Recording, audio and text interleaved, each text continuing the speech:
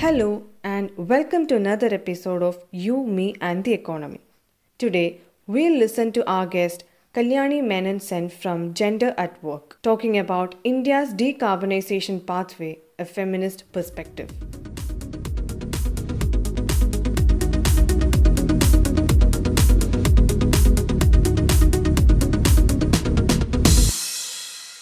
I want to point out something which must be obvious to everybody in this room today, which is that this is a standard scamming toolkit.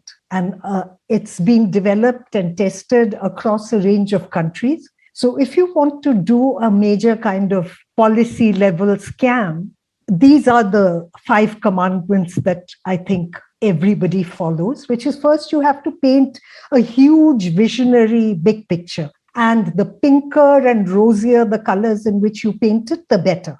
Because that pink, rosy view is a nice way to hide the absence of the details. Literally, the devil is actually in the details. So the details are always very vague. And the language of global commitments, we hereby resolve something big and pink, and we promise to something bigger and pinker. So the vagueness on details is a very critical part of this toolkit. It's also very important to get big names to sponsor the bandwagon that you're selling. So whether it is some UN body or preferably all of the UN bodies, some big star like Bill Gates or Elon Musk or the Amazon guy Bezos, there have to be, the faces and the stars, Modi or, all of the other big names who have spoken at the COP26 summit. Always helps to have a few stars on the platform. You have to fudge the data, and you can confidently rely on the fact that a lot of people don't know the basic mathematics behind the data. So it's possible to fudge calculations on just about everything to do with climate change, everything to do with the economy, and, pass them off with technical language as totally sort of kosher. Whereas actually, if they were looked at through the lens of common sense, ordinary people like the woman on the street and the woman in the home would be able to see the fallacy. And one big element of fudging the data is to pass on the blame and pass on the costs. This is part of every such scam that has been implemented, whether it's the reconstruction of the parliament buildings and Rajpath, whether it's the river linking project, and at the global level, whether it is various climate change related things. And now the latest thing is net zero. So I think it is very clear when one looks at it through non-rosy spectacles that it is a scam. And as somebody has said, it's characterized by deflection, denial, distraction. So it's like these, the creative accounting kind of thing that friendly auditor does to balance your books. So basically, the core strategy is offsetting. And offsetting, put in ordinary languages, if you do big climate crime in location A, it can be offset. The damage done in location A can be offset by doing some saintly activities in location B. And there are lots of examples of this. I'm sure people here who are cultural theorists will also see the connection with various religious proscriptions of, prayashchit and of confessing your guilt and doing something to make up for the sins that you've committed. The most common thing in the offsetting strategies of net zero are, if I create a huge emission of carbons, then I can plant a forest somewhere else, which will act as a carbon sink and absorb those emissions.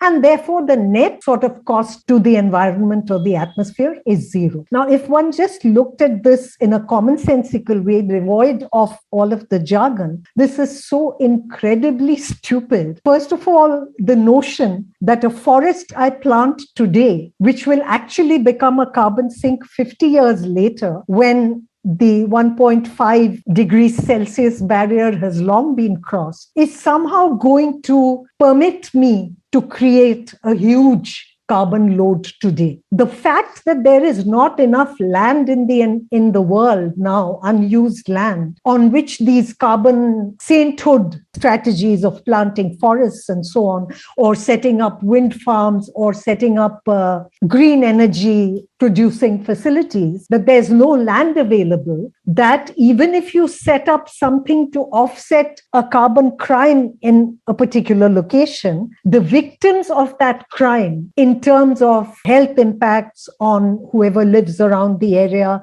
in terms of the economic impacts, in terms of the welfare of people who are thrown out from their land, none of this is factored in. So all of that detail is all brushed under the carpet. Similarly, the whole time element. I mean, the assumption behind this offsetting seems to be that time will stand still. The progression of climate change will freeze until I can get my offset mechanism in place and tick off, the figures on both sides of the account book. So that the carbon emissions that I'm causing today are raising the temperature and are destroying, human welfare today. And the offset will happen many, many years later. That whole timeline is compressed in the language of that agreement on net zero that was signed at COP60. So actually, when you look at that agreement and when you look at the process by which it was discussed and agreed on at COP60, it's like treating the 1.5 Celsius target as some kind of moving goalpost. We have to get everybody to sign on to this agreement. Some kind of arcane mathematics shows that we have till 2030. And that mathematics, by the way, is deeply under dispute. And it's like, oh, you can't do it by 2030. Acha, theek hai, chalo. Let's make it 2050 and see what happens. How many more people can we bring into the tent if we make it 2050? A few people are left outside. Okay, you can do it in 2070, that's all right. So it's like a political idea of getting people to sign on to something. And we saw how the chair of that COP26 was reduced to tears at the thought that everybody has not signed on to one or other of the ridiculous, rosy documents that came out of the summit. So the other thing, other than this offsetting strategy, the other big problem is that very, very grandiosely framed, very risky, very unproven technologies, whether it's this whole notion of blue carbon sinks, or whether it's that idea of creating dust clouds in the atmosphere to block sun rays from coming. I mean, mad scientist kind of ideas, and literally mad because it's the kind of solutions that we used to see in The Onion and in Mad magazine. So that the dependence for offsetting is on such technologies, which ride on a wing and a prayer, is completely hidden in the declarations. So all of these technologies sound very big and important, and they're sponsored by big stars. So they are considered to be saleable. And in selling these solutions, what is actually happening is it's distracting attention from the actual structural and systemic roots of the crisis. I mean, it is the global economic model. It is the way that neoliberal capitalism is creating and sponsoring and incentivizing emissions, incentivizing climate change.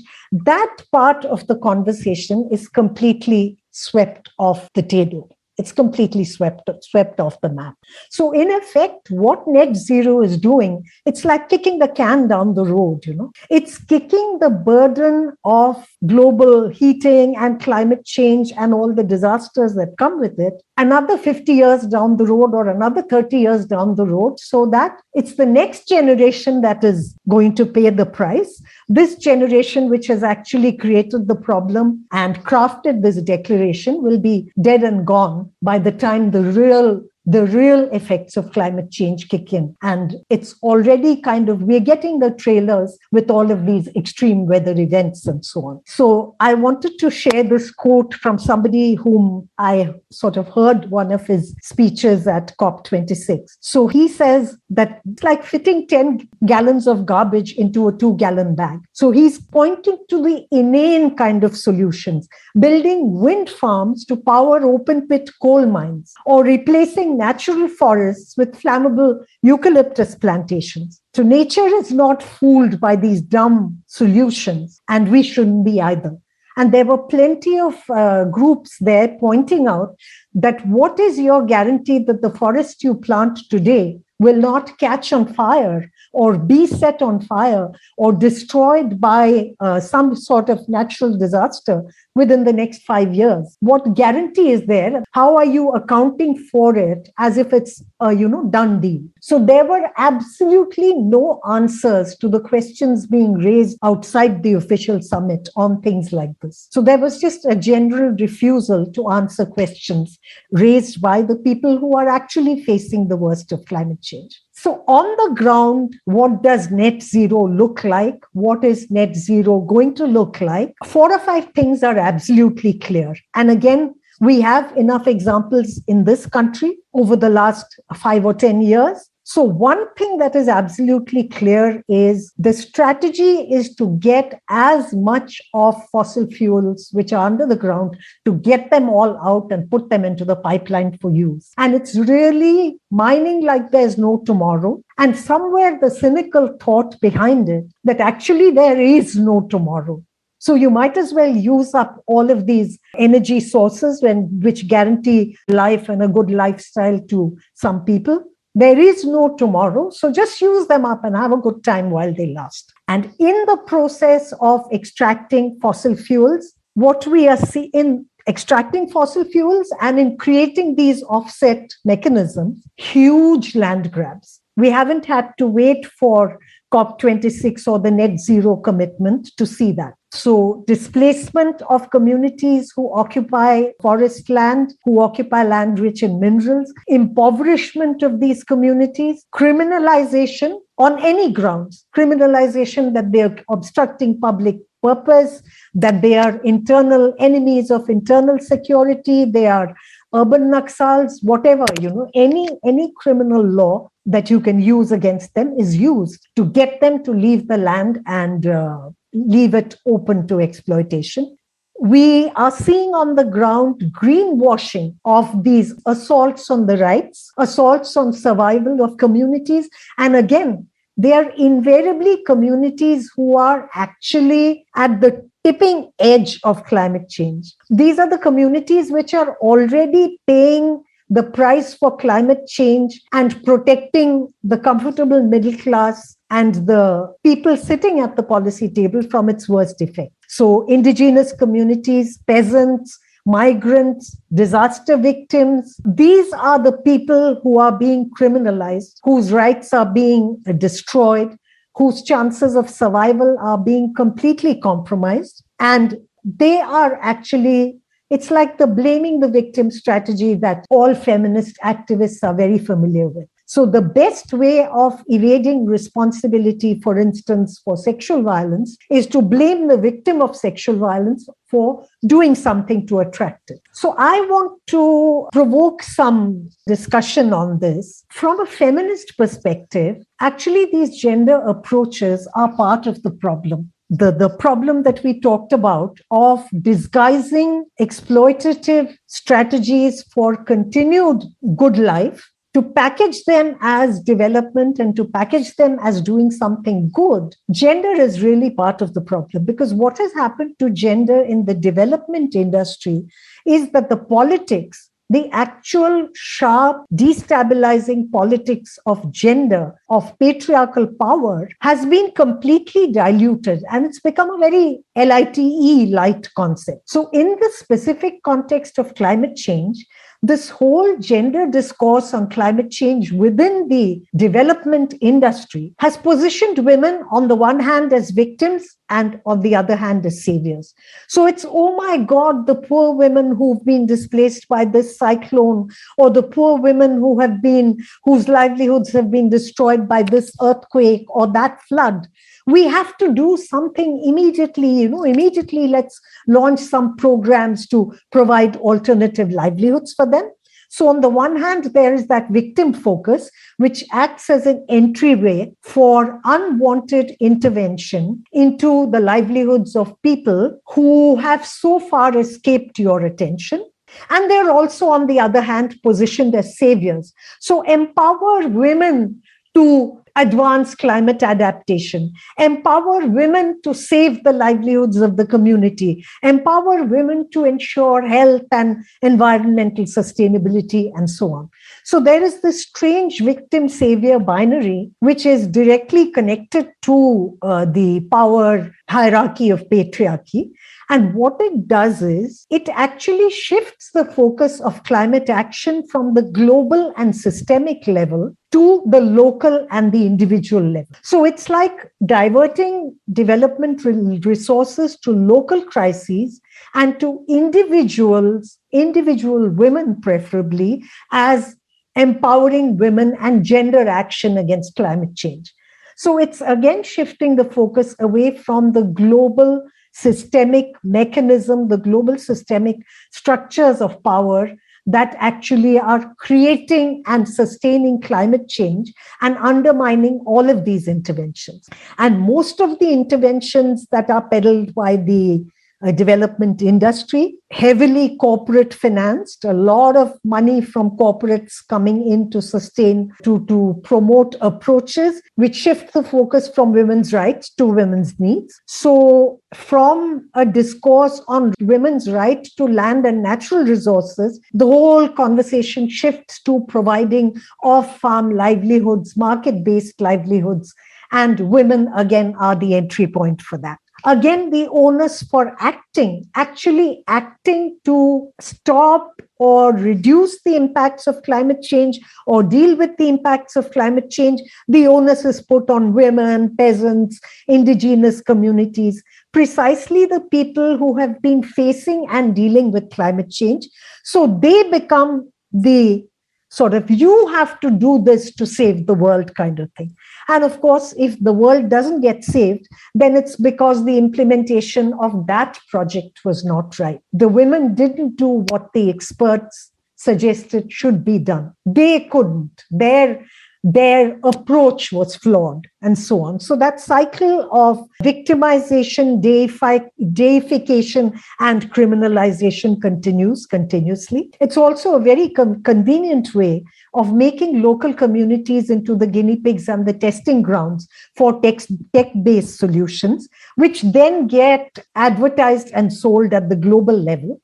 And finally, the notion of gender offsetting, just like carbon emissions being offset by various offsetting technologies, this notion of gender offsetting also has been around for a very long time. So you have a lot of money and attention going to good gender practices in the extractive industry. So there is a whole lot of support from the development industry for setting up sexual harassment mechanisms within extractive industries, which are actually money taken away from the conversation on, do we need extractive industries? What is the impact of extractive industries on communities, on their health, on their welfare, on their livelihoods? So it's like this gender offsetting creates some kind of a screen behind which all of these really criminal activities by corporates, by governments, and by people who would like to just kick the can down the road, that all gets covered up. And quoting gender good practice, for instance, women are displaced by coal mining, and then the coal mining company gives some low-level, exploitative, extremely risky, dangerous, insecure jobs to women. And the data that will appear to justify that is so many new jobs for women were created. So that offsetting notion is actually very much part of the gender and development industry. And it is very much opposed by people who are outside the industry and who are victims of this approach. So I just want to end very quickly with putting up what the climate crisis looks like, or what the net zero strategy looks like if you look at it through a feminist lens. So what a feminist lens actually makes visible that a gender lens does not make visible is, first of all, the confluence of multiple hierarchies of power and privilege. This is not only about gender and patriarchy. It's also about class, it's about caste, it's about race, it's about ethnicity, it's about religion. I mean, you can just see all of those hierarchies and how they come together around the glue of patriarchy to create the kind of system of extractive oligarchy, which at this point in our country is setting the terms of debate in the economy, in politics, and in the environment. So it really is the whole command of all resources, economic, political, and so on, a marriage between this corporate oligarchy and the political class and the religious fundamentalist and militaristic nationalism and so on. There's enough written and said about it, but I just want to underline that it is really a feminist lens which surfaces this and not so much a gender lens. A feminist lens also shows, it just peels the mask of this rhetoric of development and shows what a mirage it is to talk about green growth, sustainable growth, pro-nature growth, pro-people capitalism, just how much of a mirage it is and what the hidden costs are. It is a feminist economic analysis that exposes this. And equally, it is feminist movements and groups which have made visible and put on the table the links between food production, women's labor, the natural resource economy, and climate justice. So it's the feminist lens which shows how this boundary, this kind of binary between the monetized economy and the economy of natural resources, the natural and care economy, as if they are completely separate. And by creating that boundary, for all these centuries, it has made it possible for human economies to exploit the natural economy and to exploit care work and labor. And we know that most of care work and the unpaid labor in the care economy, the unpaid labor of sustaining and replenishing the natural resource economy, is actually performed by women. And it is women from indigenous communities and women from peasant communities, women from communities that depend on natural resources for their livelihood. They are actually the ones who work in a way that shows how artificial this barrier is. So it is that lens that shows how all of these crises are connected and how that connection is made invisible by the patriarchal binary between the productive and the natural. And of course, what we are seeing in India, and I mean, it's so heartbreaking, what we have seen in the last decade, or maybe more than that, is the legitimization of violence, particularly sexual violence, as a tool of governance.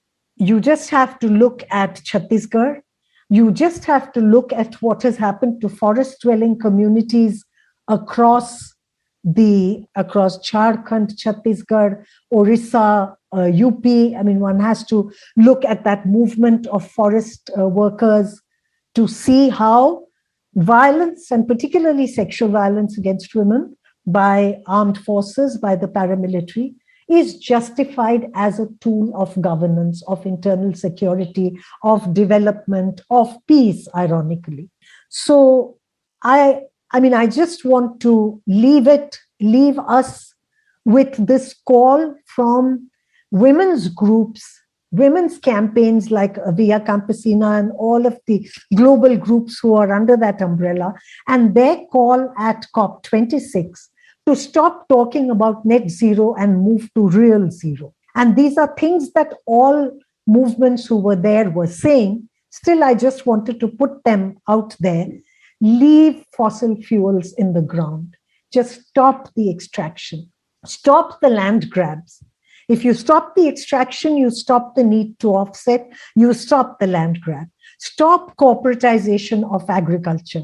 Communities that have survived are controlling the agroecology. I mean, they are approaching agriculture in the sense in which very high funda scientific research has not been able to really make that connection, that it's the agroecology which includes the people who inhabit that area as part of the ecology. So it's those solutions that they have developed and implemented. And instead of interfering with those solutions, the global resources on climate change, like the Green Climate Fund, should be going to support those solutions, because there is more than enough data to show that those local agroecological approaches can more than feed the world. We can more than deal with poverty and hunger if extraction stops, if land grab stops, and if interference in the name of development policy stops. So they're calling for a transition to democratic and rights-based food systems instead of corporate food systems and food systems linked with economic indicators as success indicators. So it's not how much money farmers earn, but what happens to the food and who gets fed and what are the non-monetized outcomes of that. And finally, they're also calling for recognition for women, particularly women from peasant communities, indigenous communities, and their organizations as actors for climate justice, and therefore to have a legitimate place at the table when, concepts like net zero are being discussed. So why should only the scamsters be talking about what the commitment should contain? And why are the people who are actually talking and working for real zero not at the table? I think this is the big question that the perspective of feminist or the perspective of those who are actually helping and have helped till now for us to survive climate change. This is the perspective that comes from them. And I leave it there for the moment. Hope you all had a very informative session with our guest Kalyani Menon. For more sessions like this, keep on listening to You, Me and the Economy by Center for Financial Accountability. Thank you and have a nice day.